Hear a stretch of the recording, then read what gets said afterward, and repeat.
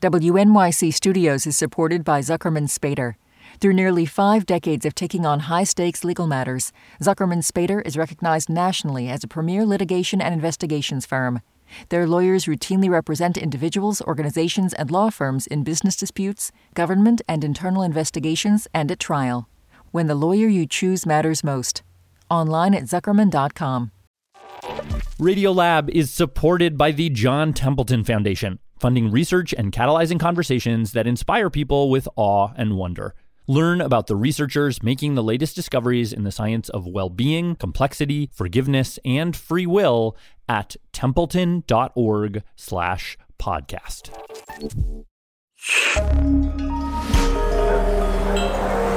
Listener supported. WNYC Studios. Oh, wait, you're listening? Okay. All right. Okay. All right. You're Listening to Radiolab. Radio Lab. From WNYC.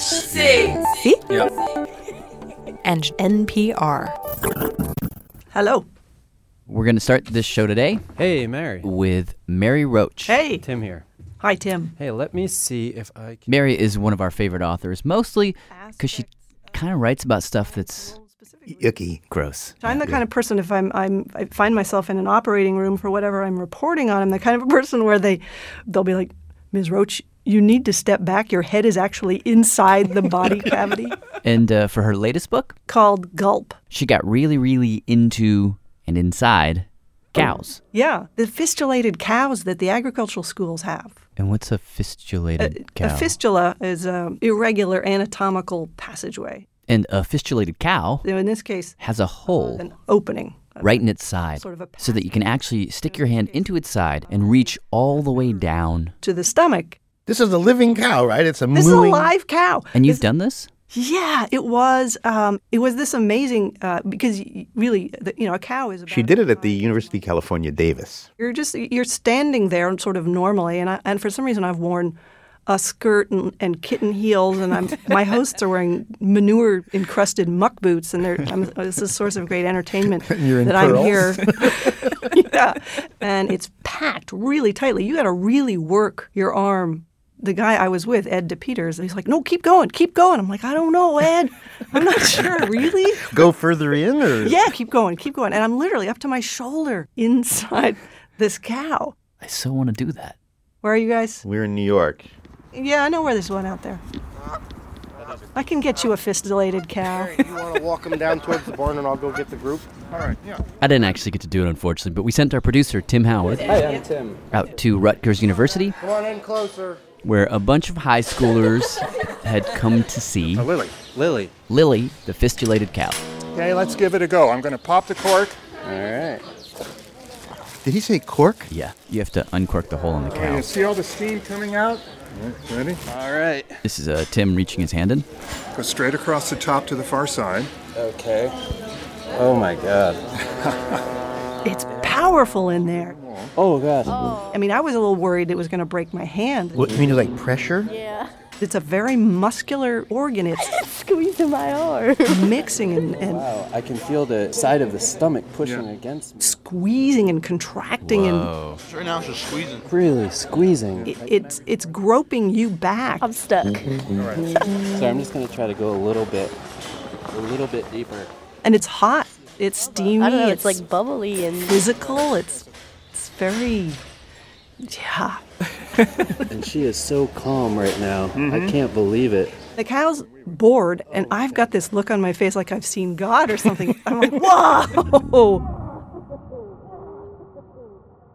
Mary says that for all her times in morgues and in all the places she's been, this one was really different. It was the expression I was wearing. I'm sure I've never had cause to use. And here's why. If you think about it, the stomach is a center of magical transformation. that is Fred Kaufman, who wrote a whole book about the stomach. You take something outside of your body, you put it in your body, and it turns into you. So it's like this conduit between what's outside you and what's inside. The other thing that's weird is that the human body is a torus. We're donuts. We've got a hole going through the middle of us, all the way through us. So what seems to be inside us, what seems to be inside our stomach, actually is always outside us. Oh, this is getting so deep. You don't like the Taurus? No, I think it's great. I think I'll go with it. Because I was thinking we could start that way. Because that's what we're kind of doing this hour. We're going to take this thing that's deep inside us. And turn it inside out. Yeah.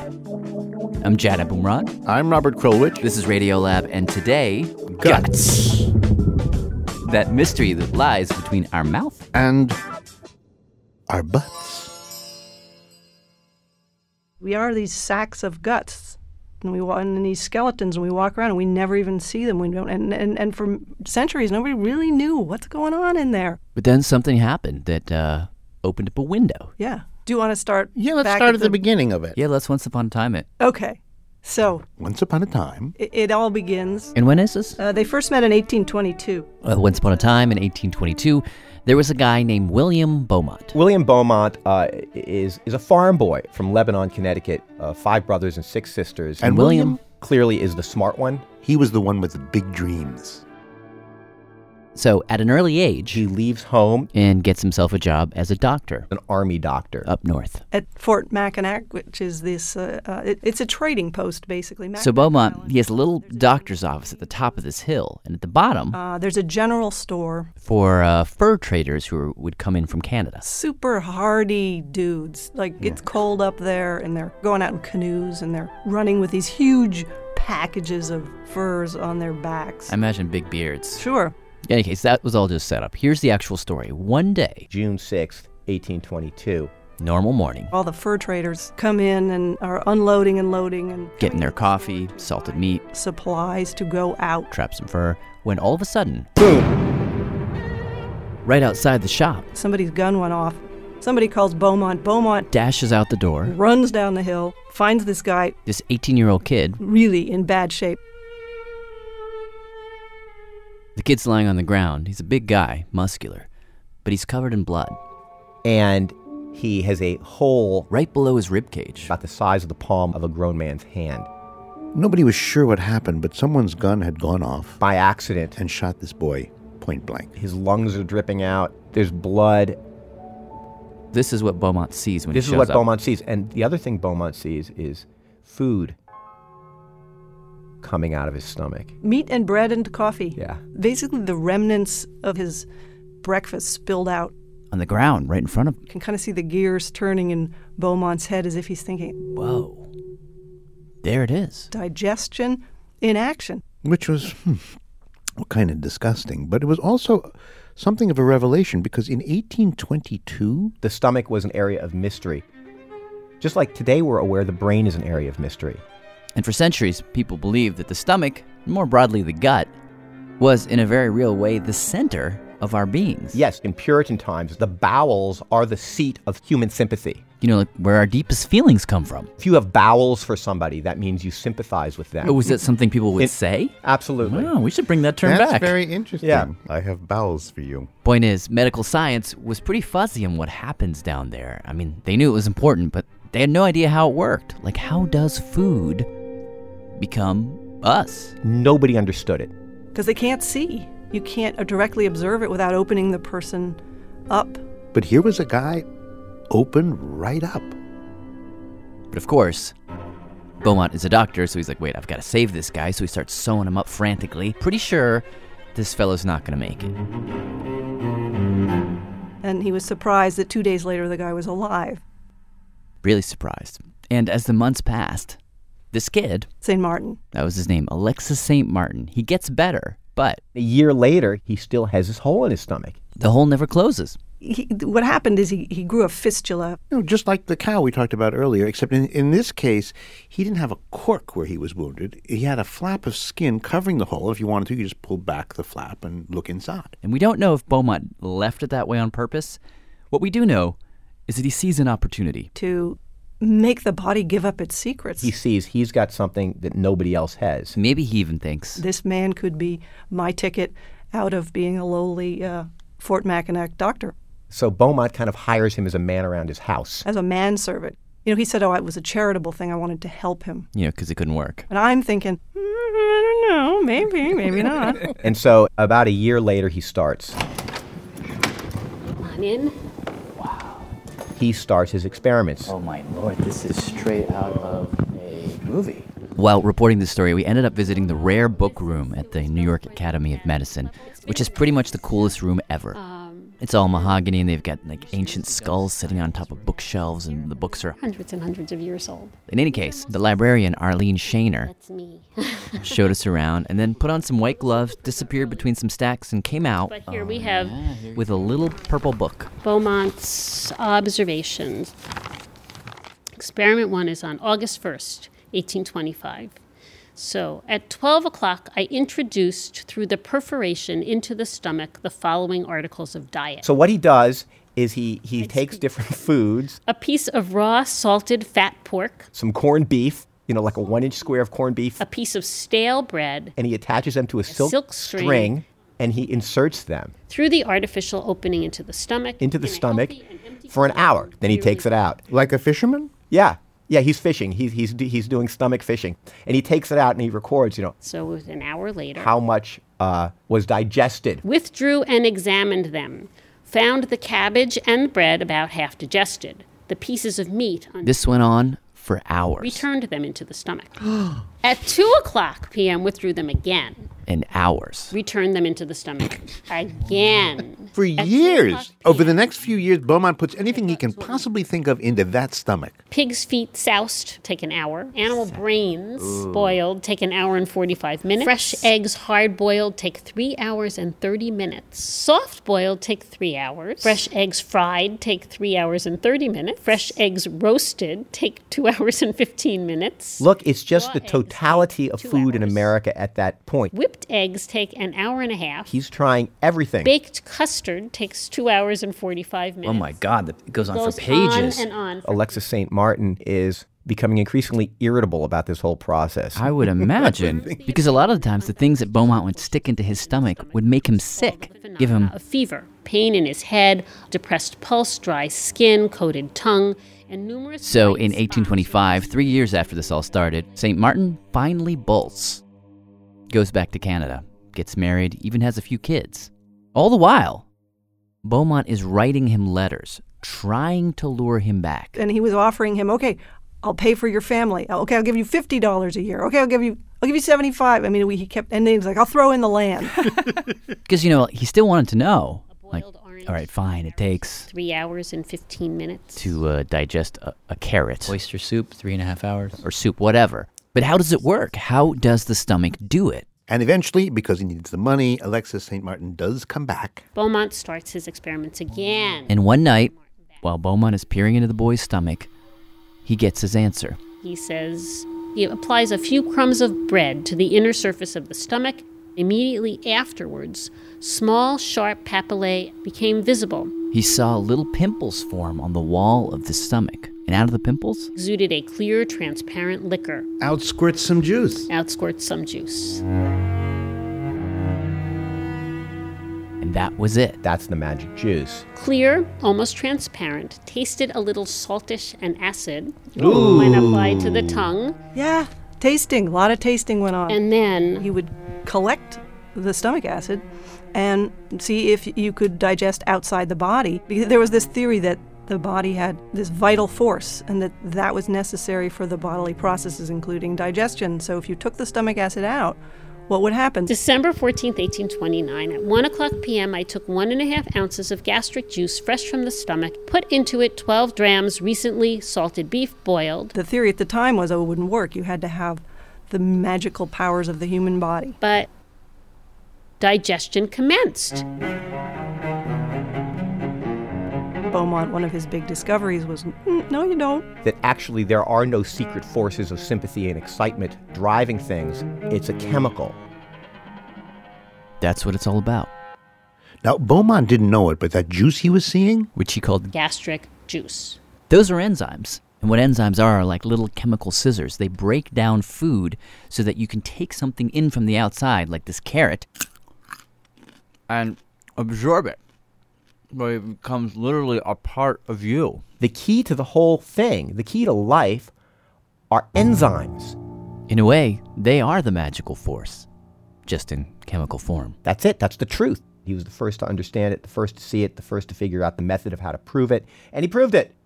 So Beaumont writes a book about this. And this book is published in 1833. And he becomes famous. People were fascinated by Beaumont's experiments. He would kind of go on these tours. He's called over to Yale University. Gets invited to speak in Europe. With his, wherever he goes, he brings his gastric juice and he lectures there. From the dude's stomach? Yeah, he travels around with it. And whenever he could, he would take St. Martin with him. St. Martin was his PowerPoint. He's like, I need you, man. I need you on the stage so everybody else can come up and stick their tongue in your stomach. For William Beaumont, this works out pretty great. He's thought of as this, tremendous contributor to the understanding of digestion. As for Alexis St. Martin, he was a curiosity. He was a medical curiosity. For the rest of his life. For the day he dies. Even in death. His body is a hot commodity. And his family was very aware of this. They let his body rot in the sun for 3 days and then buried him very deeply and put big rocks over him so he would not be exhumed.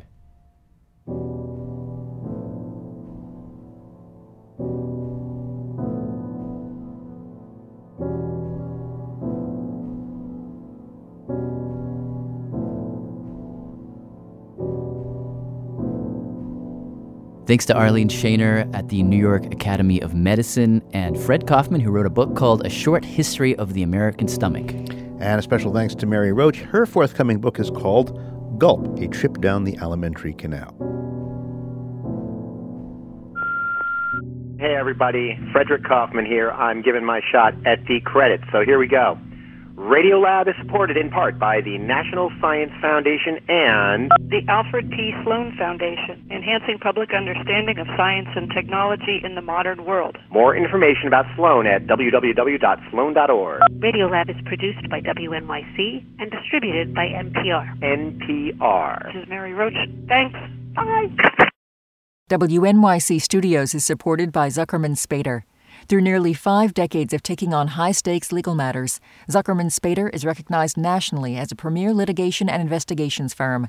Their lawyers routinely represent individuals, organizations, and law firms in business disputes, government and internal investigations, and at trial. When the lawyer you choose matters most. Online at Zuckerman.com. Radiolab is supported by TurboTax. TurboTax experts make all your moves count, filing with 100% accuracy and getting your max refund guaranteed. So whether you started a podcast, side hustled your way to concert tickets, or sold Hollywood memorabilia, switch to TurboTax and make your moves count. See guarantee details at turbotax.com/guarantees. Experts only available with TurboTax Live. On this week's On the Media, does the rise of X signal the fall of traditional right-wing outlets? You don't have to have this website and a link that people have to click on. You can just say stuff and you can get attention. You don't need to be Breitbart to do that anymore. Also, what does decolonization really mean? On this week's On the Media from WNYC. Find On the Media wherever you get your podcasts.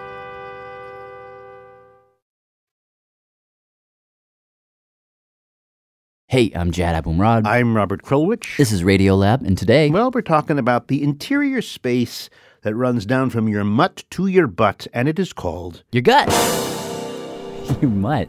What is that? It's just an old person's word for mouth. Anyhow. Now, as we just heard, for a very, very long time, people believed that the stomach was a place of magical transformation. Yeah, but of course, as we know now, it's just a big muscle Yep. with acid and enzymes and stuff. But if you travel a little deeper down below the stomach,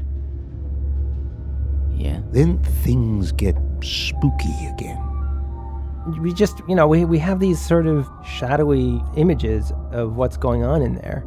That's Carl Zimmer, a shadowy figure himself, a science writer, and Can I get some water? yeah, and a frequently thirsty man. My throat got a little scratchy. Soren and I called him up, while you were gone on paternity leave. Yep. And he told us, "You want a mystery?" Yeah, I do. Okay, then the stomach is just a warm-up. Oh, yeah. The 25 feet of coiled, soiled, fetid tubing inside you? You mean the intestines? Yeah. That's where the real mystery lies. Because This is here's the the space riddle. that is The part of you that turns the world outside into you isn't just you. It's more like a collective. What does he mean by that?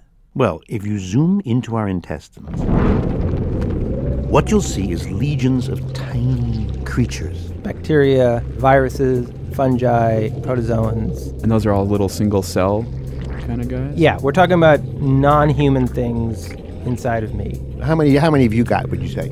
Me? Yeah. Probably in the order of maybe a couple thousand species.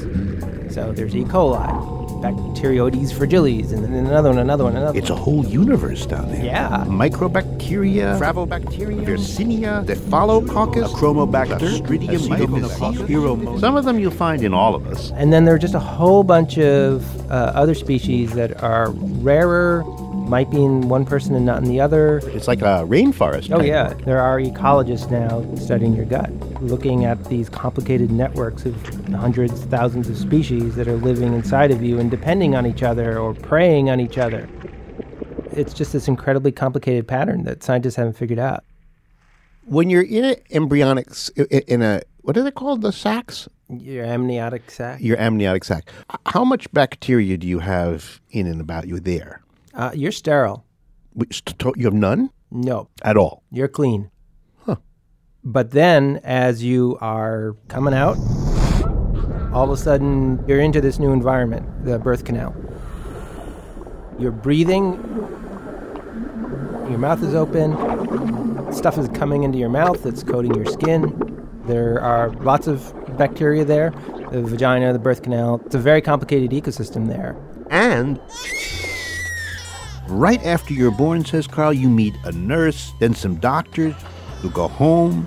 You'll play in your backyard. You'll suck on a shoe. You might eat some dirt and get licked by a dog.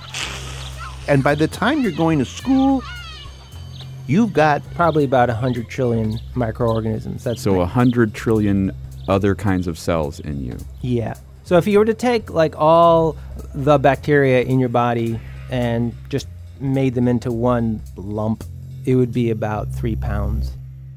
Oh, really? Think of it as an organ. I mean, your brain's about 3 pounds. Your heart's Really? a pound or two. So this is another organ. In this case, it's an organ that helps you digest food. But here's the thing. This place in you, which is filled with foreign critters, somehow this organ gets into your head. What does that even mean? Wait, you just wait a second. Let me introduce you to someone first. Hello, can you hear me? Yes, yep, we can hear you. John. My name is Professor John Crine. I'm the Professor and Chair of Anatomy and Neuroscience here at University College Cork in Ireland. And I'm a neuroscientist. A brain guy? Yep. If someone told me 6 years ago as a neuroscientist that I'd be here talking about microbes, I would have, laughed it off. But to make a long story short, John found that as he was getting into neuroscience, a lot of the neuroscientists at his university in Cork in Ireland, they were getting into bugs for reasons that will become apparent in a moment. And eventually, he got the bug for bugs and began to work with this one particular strain of bacteria. This is the Lactobacillus strain. What was it? Lacto something? Lactobacillus, sorry. Lactobacillus rhamnosus. It looks like a pill, really. It's kind of a oblong thing, and it's sometimes used to make yogurt. We were interested in whether if you fed mice with this for a number of weeks, whether it would alter their behavioral state. Meaning, if you fed these mice a bunch of this bacteria, would they become very different mice? Yeah. Different mice? You mean like different mice. Fatter mice or something? No. Would they change their personalities? This is like a profound change. Because of a bacteria in their stomach? Yeah. Not in their brain? No. Just in their tummies? Just in their tummy. That's insane. That's not going to work. Well, let me tell you what he did. All right.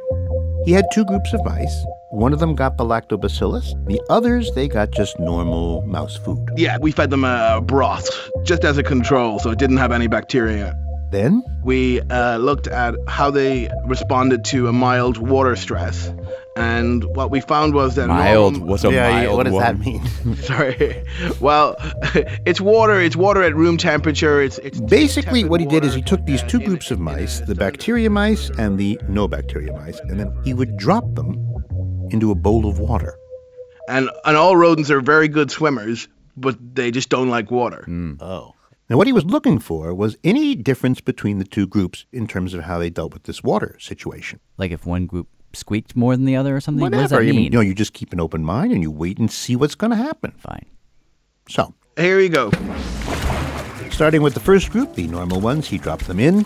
And as you'd expect... They try and escape. And he timed them to see how long they'd keep at it. Okay.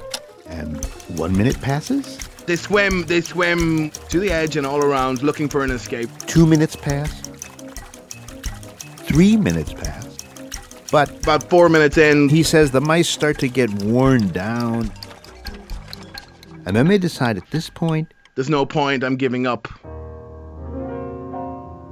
Which means what? The ordinary mice just go do a dead mouse float? Yeah, dead mouse float. They just give up. They don't drown. No.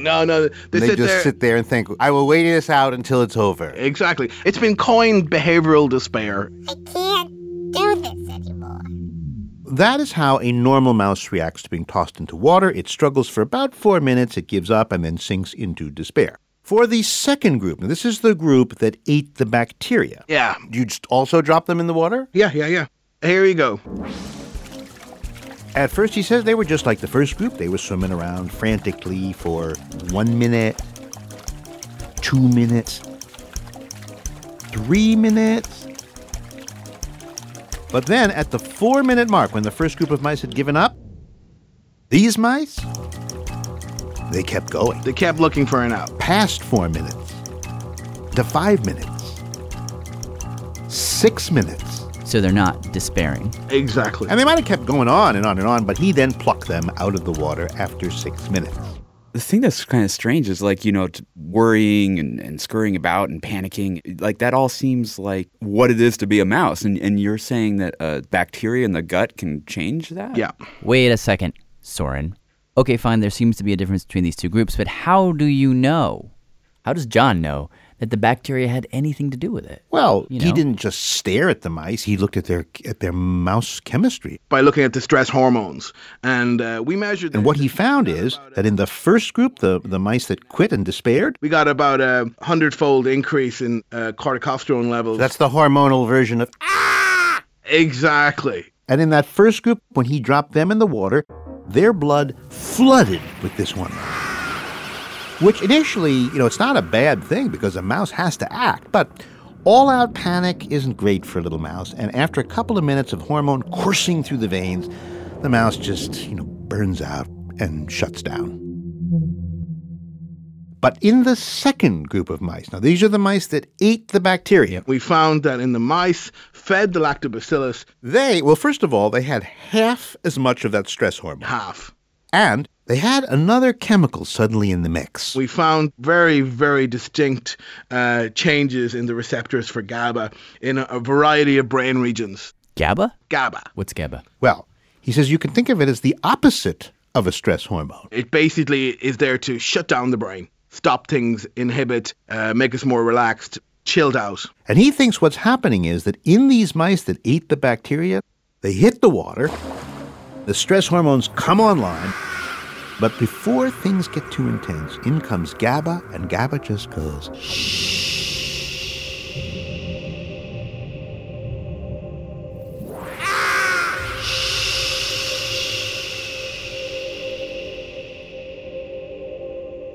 And as a result, these mice... They're chilled out, they're relaxed, they're not afraid. They never panic, they never burn out, and they never fall into despair. They behave as if they were on Valium.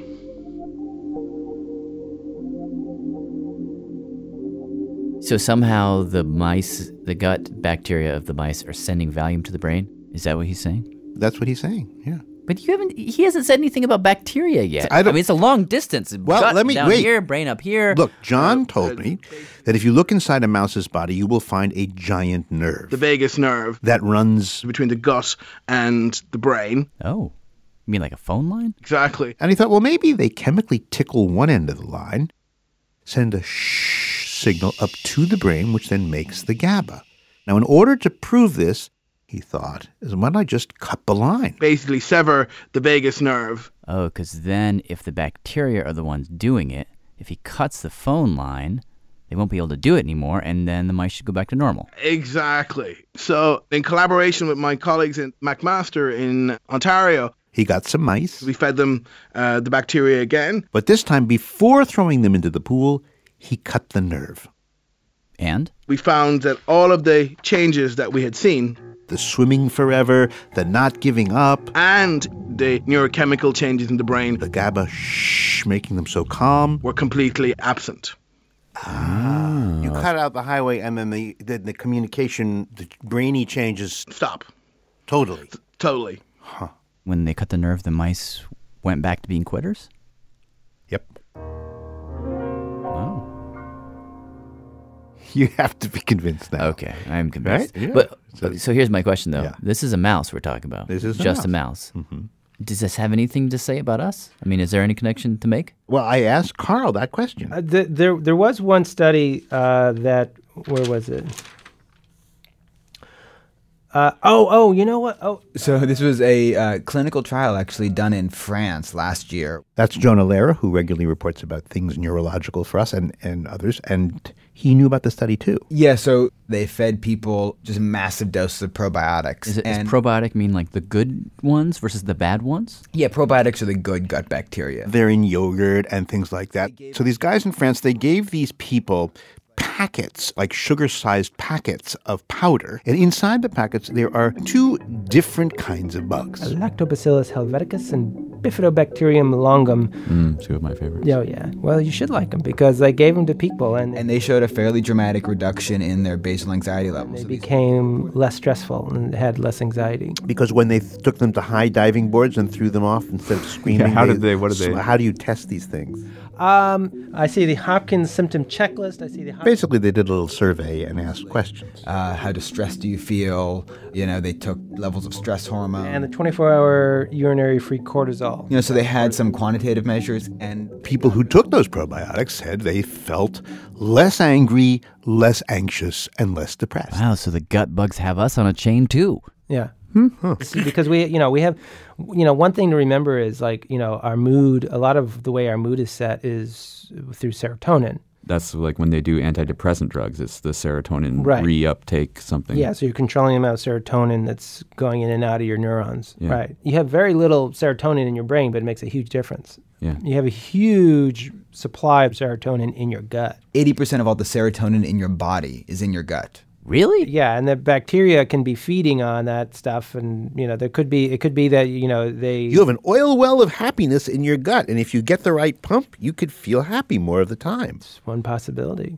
So, Jad, when you and I are sitting around feeling all stressed and anxious, or if we're just happy and gay in the old sense of the word. Now we know this mood is shadowed, influenced, and shaped by the bacteria you have in your intestine.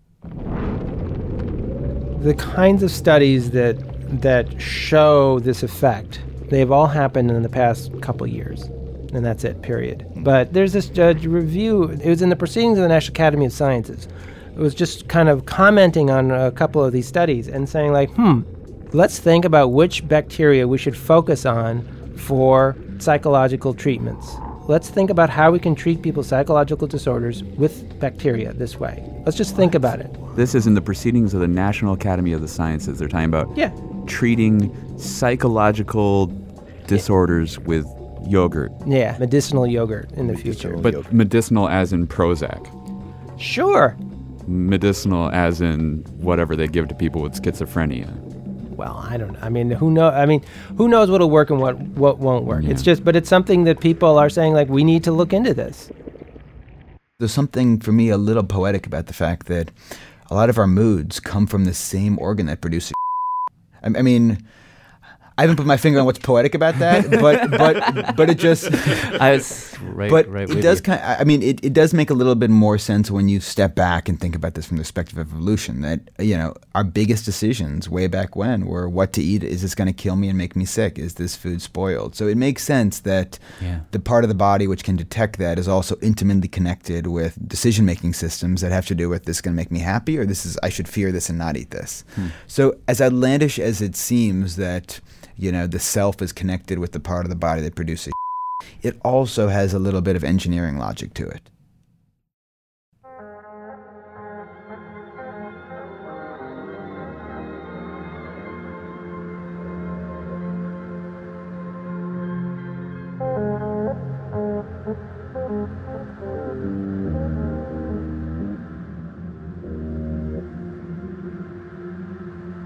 Special thanks to Carl Zimmer. His latest book is called Science Inc. It's a description of tattoos that people get on scientific themes, and you can see them on their arms, their legs, thighs, and embarrassing places. Speaking of embarrassing places, we're going to go to one right now.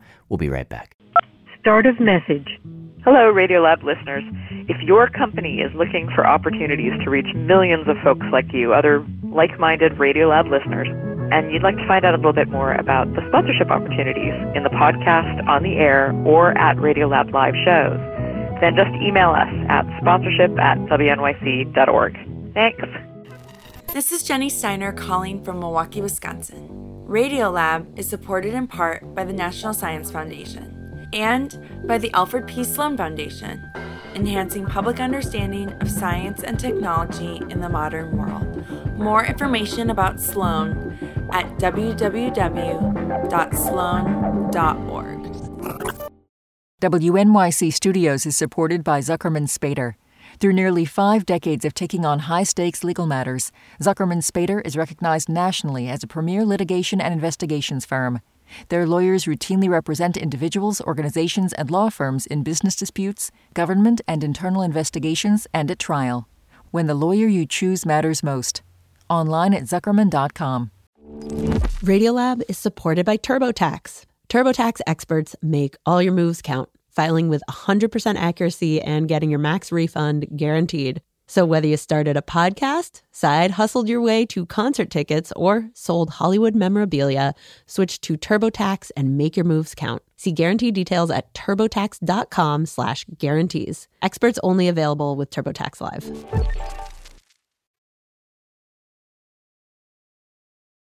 Okay, ready. Hey, I'm Jad Abumrad. I'm Robert Krulwich. This is Radiolab, and this whole hour we have been talking about... Go ahead. Guts. Guts. In the last section, we talked about bacteria and the armies of them that are in your gut. Yeah, the problem is that they're a little hard to picture. They're kind of abstract. Why don't we finish with a story that makes the whole issue real and much more concrete? This is the tale of a troubled relationship between a man and his on-again, off-again gut. Yeah. Hello. Hello. Hello. Man's name is John Reiner. He's a writer, lives here in New York. Mm-hmm. So one day you are eating your way through your life as you usually do, and then things take an odd turn. Yeah, how did it begin? It began with a surprise. I was at home, and I was about to go make myself a tuna fish sandwich. But John thought, you know what, let me go to the bathroom first, get that out of the way. So he sits down on the pot to do his business. And I felt a funny twinge in my gut. Now, John has had gut pain before. I suffer from something called Crohn's disease, which is a gastrointestinal condition. But I had gone through a period of about a year's remission, excellent health. And so when this pain came on, John figured, no big deal. It seemed to come out of nowhere, and I thought it'll go away out of nowhere. Like usual. But it didn't. Within about, a minute, what was a small twinge all of a sudden felt like a knife into my gut.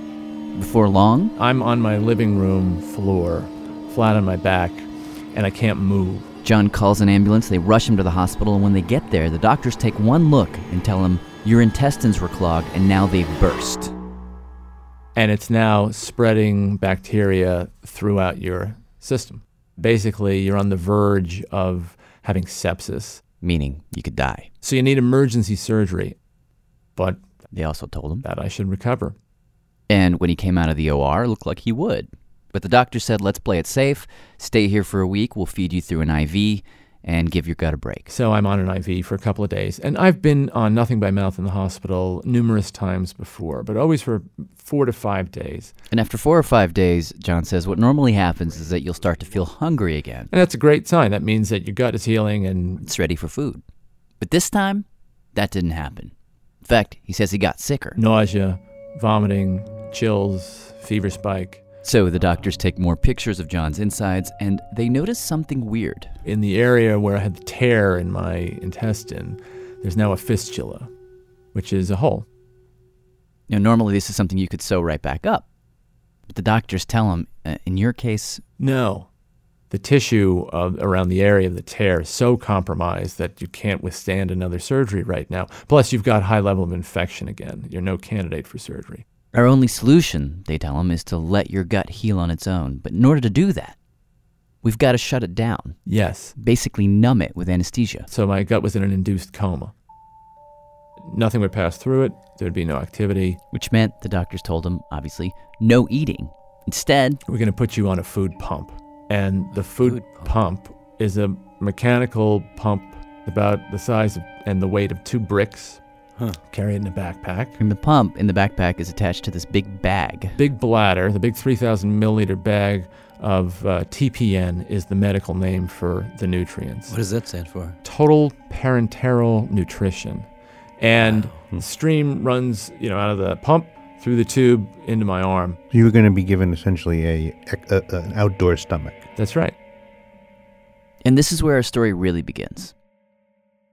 So John goes home with his new exostomach. He can't eat, but every day around mealtime, he says, he would turn on the food pump.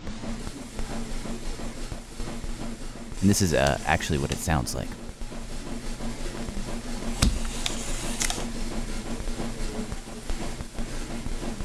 So I'd start my feeding at 4 o'clock. Pump would start. I'd sit on the love seat for a while. My kids would come home from school. My wife would come home from teaching.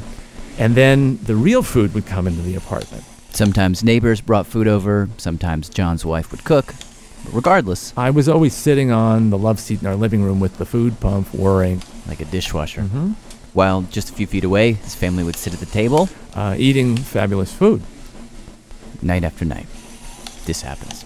And it's making me absolutely crazy. And he says, after about a week of this, and then 2 weeks, and then 3 weeks of just sitting there night after night watching his family eat dinner without him, he says he would start to drift off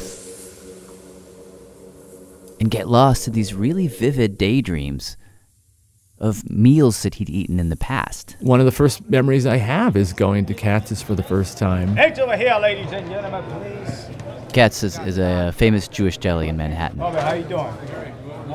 And standing there at the counter, I'm right with mustard, right? Where the counterman cuts the pastrami and he puts it on a plate, and it, he gets it out of the hot cooker and it's on a fork and he hands it to you and you take a taste. And he says in that particular instance, when he took a bite, that first bite of the pastrami sandwich, it was like pow. Thank you, Don. All right, take care. He said it was the first time in his life where he was like, oh my God, I'm Jewish. I am Jewish. These are my people.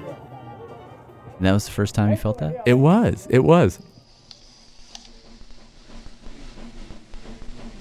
And after about a month of no food at all, and these vivid daydreams about food, something weird happened. John got hungry, like actually hungry, which really doesn't make much sense because hunger signals normally travel from the gut up to the brain, and his gut was numb.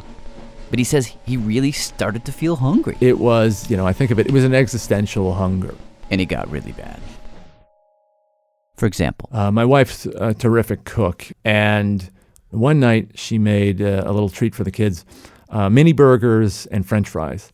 And our small apartment smelled like the kitchen of a White Castle. Yeah. So my wife brought out this big plate of sliders in a pyramid, and the kids were knocking down the pyramid and throwing them back. And I couldn't take it anymore. So I snuck out of the living room while they were preoccupied. I went into our kitchen, and there were some fries on the stovetop. And I put my hand on the fries, and I brought them up to my mouth. And I was expecting salt and oil. Fatty goodness. Like fatty goodness and the texture of crunchiness and all that. I'm tasting it now. And I put it on my tongue, and I got nothing. Nothing? Really? And I'm rolling it around. Absent, you can't even feel it on your tongue? my tongue feels... Not even the salt? It's like when you go to the dentist and you've got Novocaine, and my tongue is numb. And what I'm was going on? So Was your tongue just out of practice? I couldn't figure out what was going on, and then I brought up a knife. And John claims that when he looked at the reflection of his tongue in this metal knife, I see that my tongue is as flat and smooth as this Formica tabletop I've got my hand on in your studio. So they don't have the little bristly no bristles, right? And I realize I haven't used it in so long that my taste buds have evaporated. They're gone. And at the moment that happens, my oldest son Teddy, who was 9 at the time, comes in and he says, "Dad, you're not supposed to eat." I said to him, I wasn't eating. Oh, it's like you switch places almost. And he looked at me with the most scornful, disgusted, just ashamed expression, and I was completely humiliated. I'd not only failed as an eater. Shame flood. Right. I'd failed as a father as well.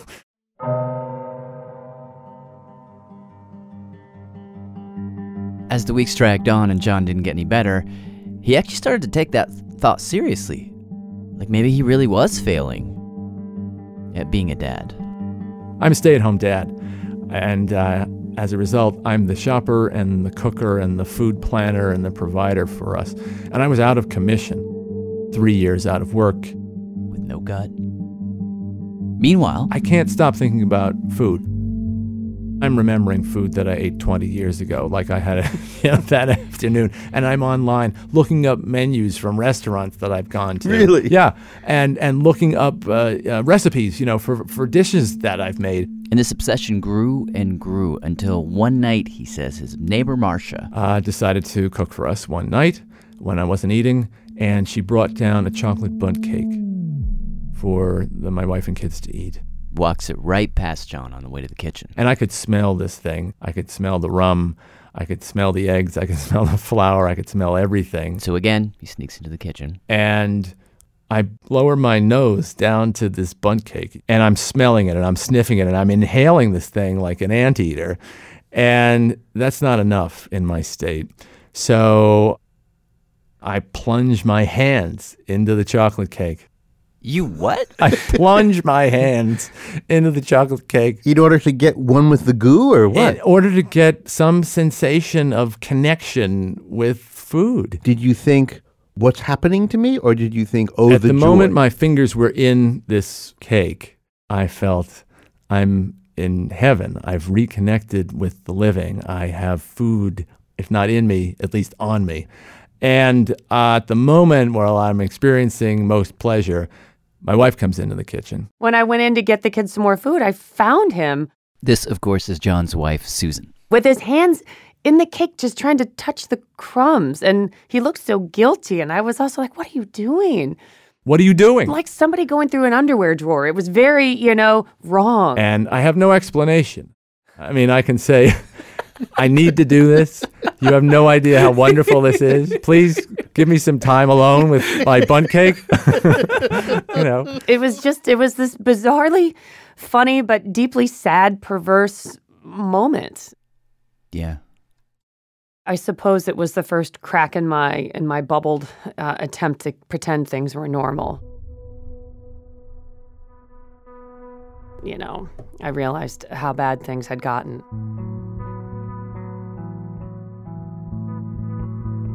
And after that, she says, things only got worse. It just became, there was never anything to be happy about.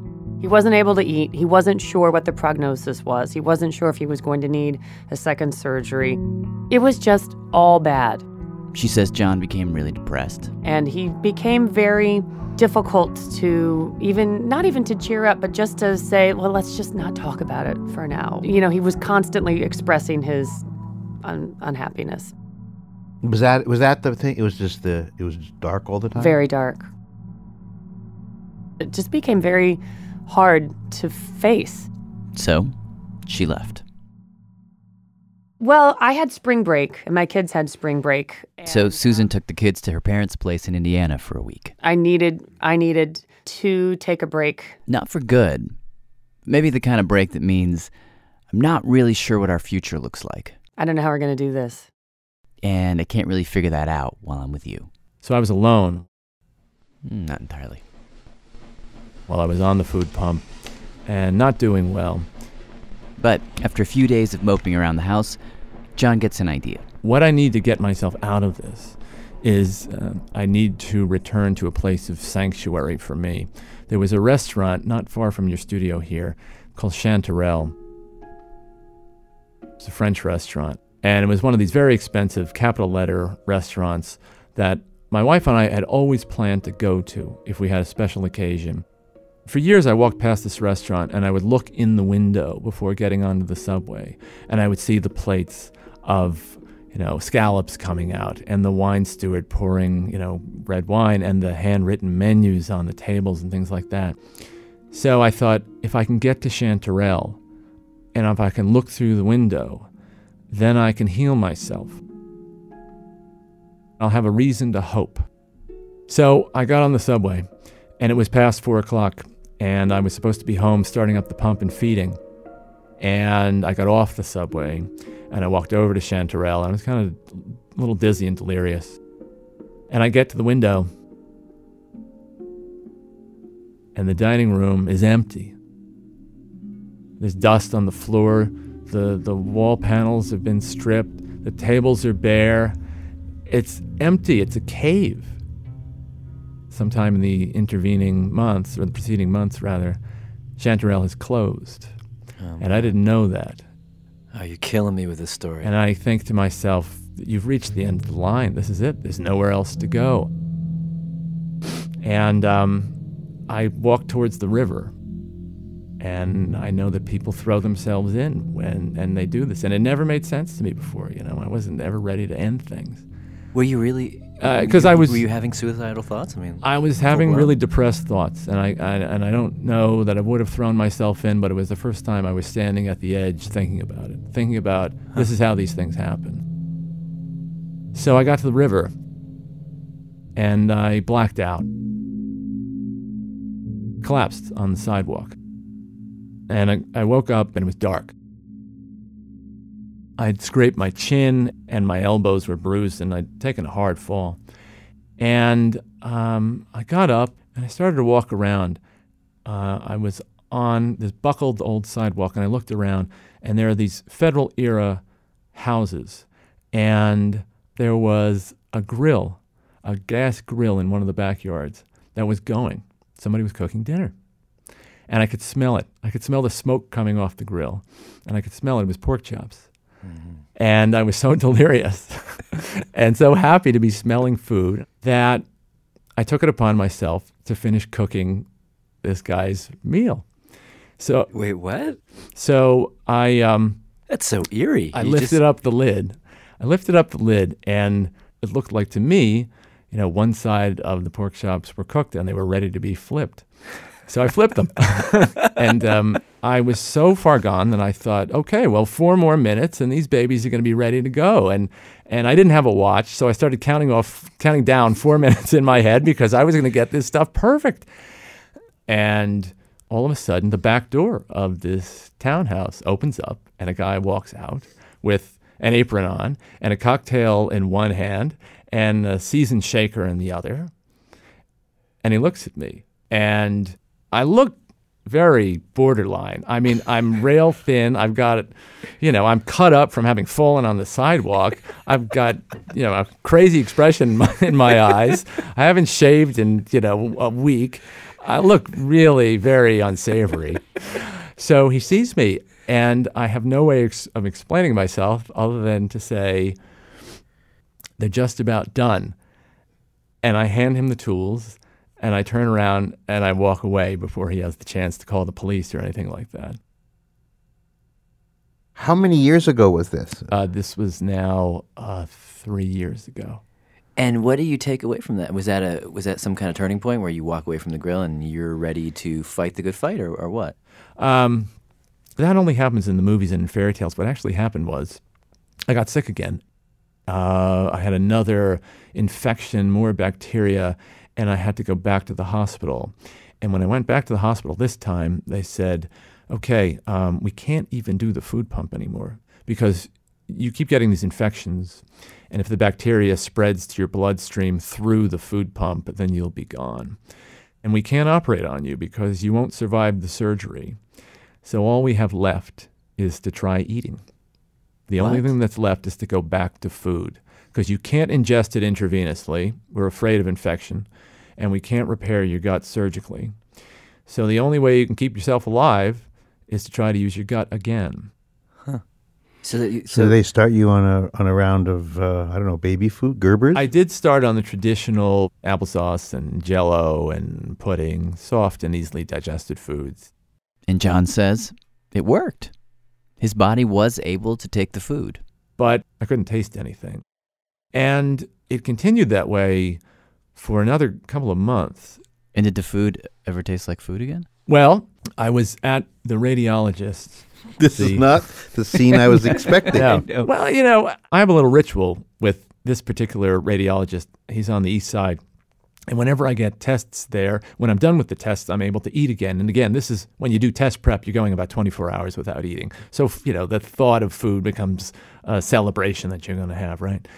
So there's a diner on 3rd Avenue and 85th Street that I always go to. And I get the same meal every time. I sit at the counter and I get a fried egg and bacon sandwich on whole wheat toast.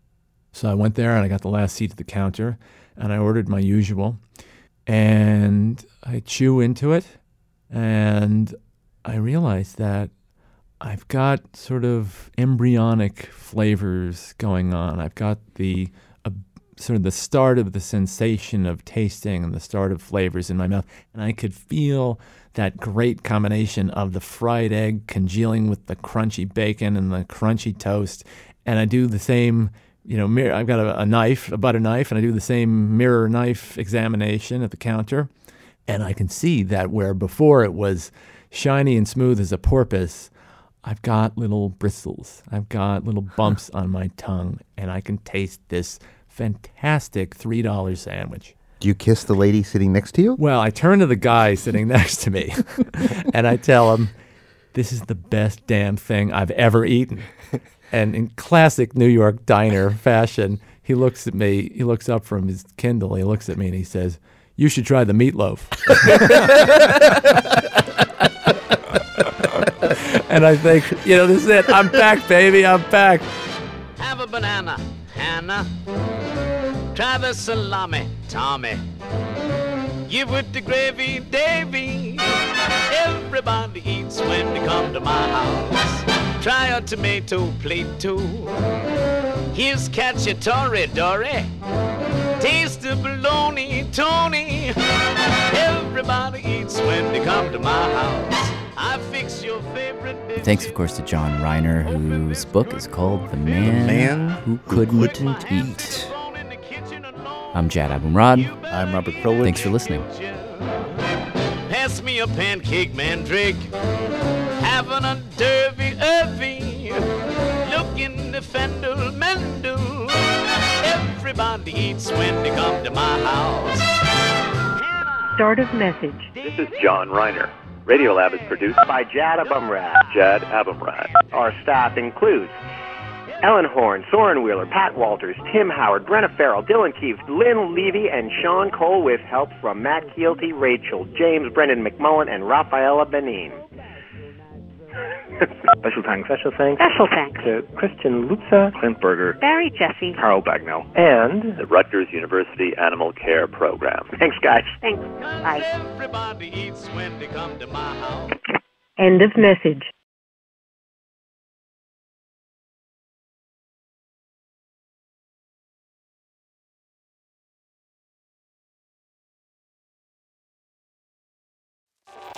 Radiolab is supported by the John Templeton Foundation, funding research and catalyzing conversations that inspire people with awe and wonder. Learn about the researchers making the latest discoveries in the science of well-being, complexity, forgiveness, and free will at templeton.org/podcast.